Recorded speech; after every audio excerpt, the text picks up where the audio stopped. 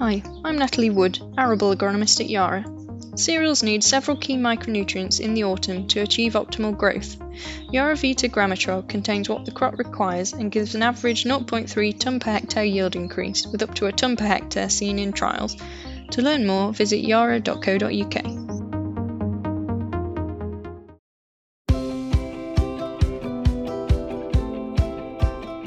Hello and welcome to your Over the Farm Gate podcast, brought to you by Farmers Guardian. I'm your host this week, FG Deputy Editor Olivia Midgley. Don't forget to subscribe on your favourite platform so you never miss an episode. Up this week, and we're digging down into the labour shortages that continue to dog the industry. No sector has been immune, and as calls on the government to act grow louder, we ask what is actually needed to remedy this disastrous situation. And then looking longer term, what does it all mean for the future of the agricultural workforce? How do we attract and retain the talent we need? Here's Jez Fredenberg. So, Tom, there are currently an estimated 500,000 job vacancies across the food and drink sector, according to the NFU. Many listeners will be feeling some of this themselves, but can you please paint a picture for us about what the situation is right now across supply chains? Well, I guess, Jez, if you've been listening to the news recently, you can't have avoided the problem that there is with HGV drivers and fuel shortages. That's just symptomatic of what's going on across wider society at the moment. And we've been dealing with a shortage of seasonal workers in our horticultural businesses for several years, really ever since 2016 and the vote took place. There's been a reluctance for some of those workers to come back. But no, what we're seeing at the moment is spreading far wider across industry. It's affecting far more businesses and far more sectors and many different areas of the economy as well. So, whether it be lorry tanker drivers picking up milk, whether it be a shortage of bulb pickers in our daffodil crops down in Cornwall or Lincolnshire, whether it be the fruit and vegetable pickers on farm, or particularly butchering staff, slaughtermen and processing capacity at our meat processing plants. There's a huge issue right the way across the supply chain. Back in June, we decided to bring together the whole of the industry from the farm to fork supply chain to work together and coordinate a report which we asked Grant Thornton to produce for us to try and evidence exactly what was going on. And what we saw in that is that there's some 4.2 million people employed in the farm to fork supply chain, but it's identified as over 500,000 vacancies, whether that be, as I say, HGV drivers, hospitality, or anywhere else in the food supply chain that's responsible for getting food from farm to fork. How would you say now, the situation now in the food and farming sector compares to at the beginning of the COVID pandemic? So I think when the COVID pandemic hit, it clearly created turmoil with the out-of-home market being lost overnight, and then trying to replumb those supply chains into our retail customers where the majority of shopping was being done. And I don't think any of us thought we'd ever see a crisis like that again. But where we are today, the pressure on our just-in-time food supply chain is like at no point I've ever seen. And really the start of the COVID crisis pales into insignificance. At that moment, government were willing to do absolutely anything to make sure our shelves remain stocked. Whereas now I think that unfortunately there are some people taking food supply for granted and it's not necessarily being prioritized. And certainly some individual sectors aren't being prioritized in the way that they need to be to make sure that we keep the supermarket shelves filled. And I think we will do that. But I'm sure that we're already seeing it. There's reduced choice on our shelves. But the bigger problems I see are that ultimately we're likely to lose the productive capacity of UK agriculture at the moment. We've got horticultural businesses downsizing. The pig sector is in absolute turmoil. And there will be pig producers going out of businesses now, and they will never come back into pig production again. So this is a moment of restructuring that is completely unnecessary. And my honest opinion is that while we need to look at investing in skills for the long term, and we need to take responsibility for that as an industry, this short-term immediate crisis is created by a lack of workers willing to do the job, and the only solution is an immigration solution in the short term. Why do you think the government has kind of dropped the ball on this one? I don't necessarily think they have dropped the ball. I think that actually they've chosen to prioritise the ending of the freedom of movement and the ideologies that have been associated with decisions over the past few years, rather than looking forwards. And my big fear is that everyone's looking backwards to 5 years ago and decisions that were made about leaving the EU. That decision was made, and it was 5 years ago. We need to move forwards. We need to stop looking over our shoulders. We need to look at the challenges in front of us today and put solutions in place to those challenges immediately. We then look at the long-term solutions and what we need to do as an industry to invest in the workforce for the future. But that is not something that can be solved in the next week, the next 2 weeks, the next few months. It's something that's much longer term and much longer term planning. I think timing, like you've just said, is like really key here. Obviously, a lot of people will have heard of the 12-month COVID recovery visa that the NFU and other organisations have put to government. And we know, obviously, that's, we've had a kind of go ahead in the poultry sector with that.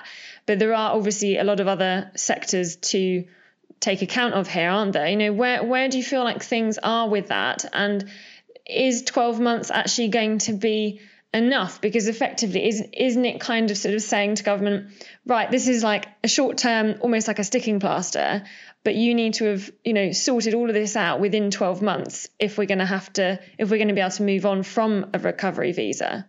Look, there's a few challenges there. And what we do know is that during the COVID crisis, some 1.4 million European workers have been displaced and have returned to their countries of origin rather than staying in the UK. They have the right to work here and they could come back tomorrow if they want to.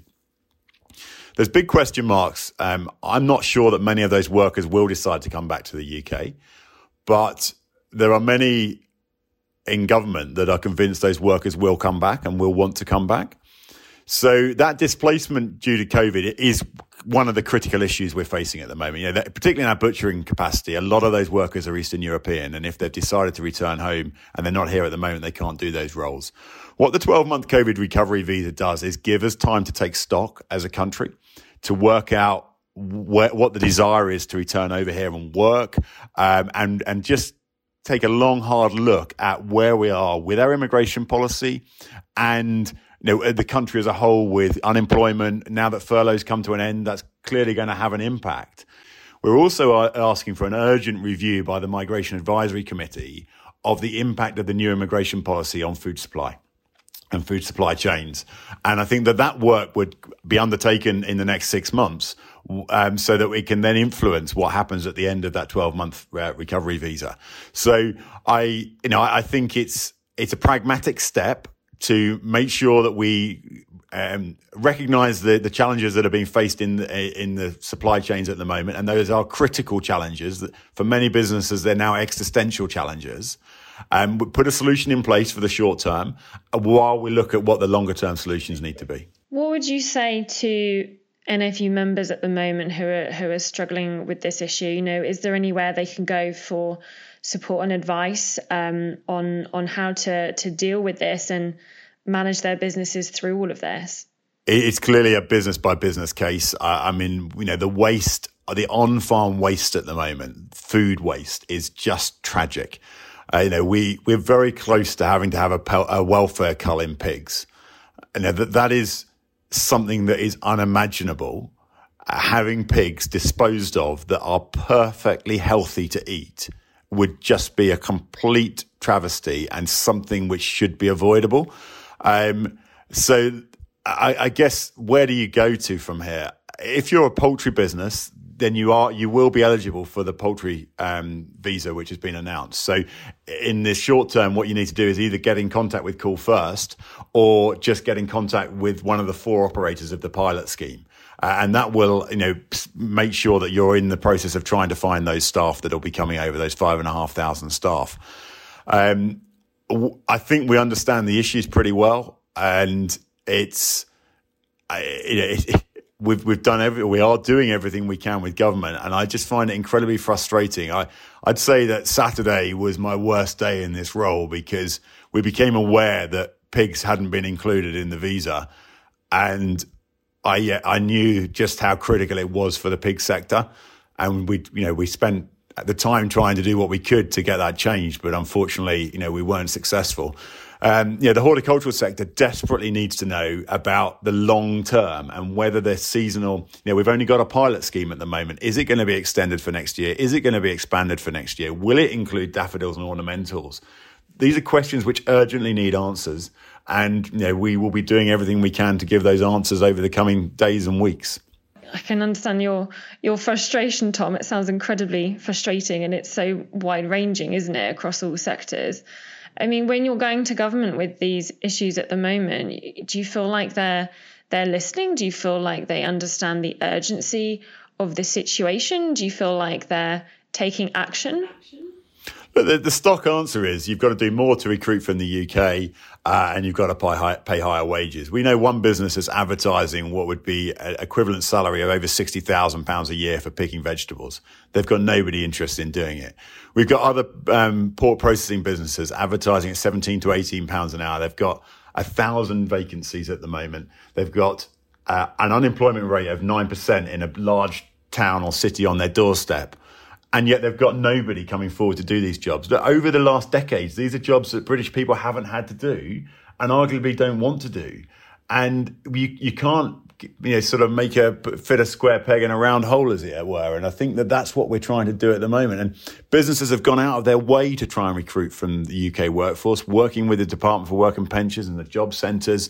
And the evidence time and again is that actually you go through this process and then you don't end up with a solution. And if you do end up with a solution, 3 weeks later, you're left with 1 out of 100 people. It's just the jobs that are out there. And every developed economy around the world relies on a migratory workforce to do these roles. And I just find it quite amazing that our government thinks we're going to be any different. And I admire the drive to move to a high-wage, high-tech economy. It sounds fantastic. But if you're going to get there, you've got to have a roadmap. You've got to give businesses the opportunity to invest in technology and prepare for that 5, 10 years down the road. You don't wake up one day and decide that you're now a high-tech, high-wage economy and everything else goes by the by. And that seems to be what we've done just recently. And it really is quite flabbergasting. Tom, thank you for being so open and candid on this issue. I think it's one that's going to rumble on for quite a while yet, isn't it? Let's hope that everybody in Westminster is listening to this. And thoughts go out to all those producers who are struggling with this issue, particularly those pig producers who might be facing some really difficult choices in the next few weeks. Have you been wondering if your maize is ready to harvest yet? It's really important that you cut it at the optimal time to maximise quality and to age storage in the clamp. With modern varieties that stay green and with more variable weather, it can be difficult to get this right. But don't worry, just download the LG Maize Manager app. The harvest tool will lead you through a simple test in the field that will tell you when the maize crop is ready to harvest. It also includes a wealth of advice on the best varieties to use next season. Search LG Maize Manager in your App Store today. Now we're going to head over to Hewlow Farms in Kent to talk to soft fruit grower Marion Reagan about how the labour shortage is affecting her business and get her thoughts about the pressures of the just-in-time model on the horticulture sector.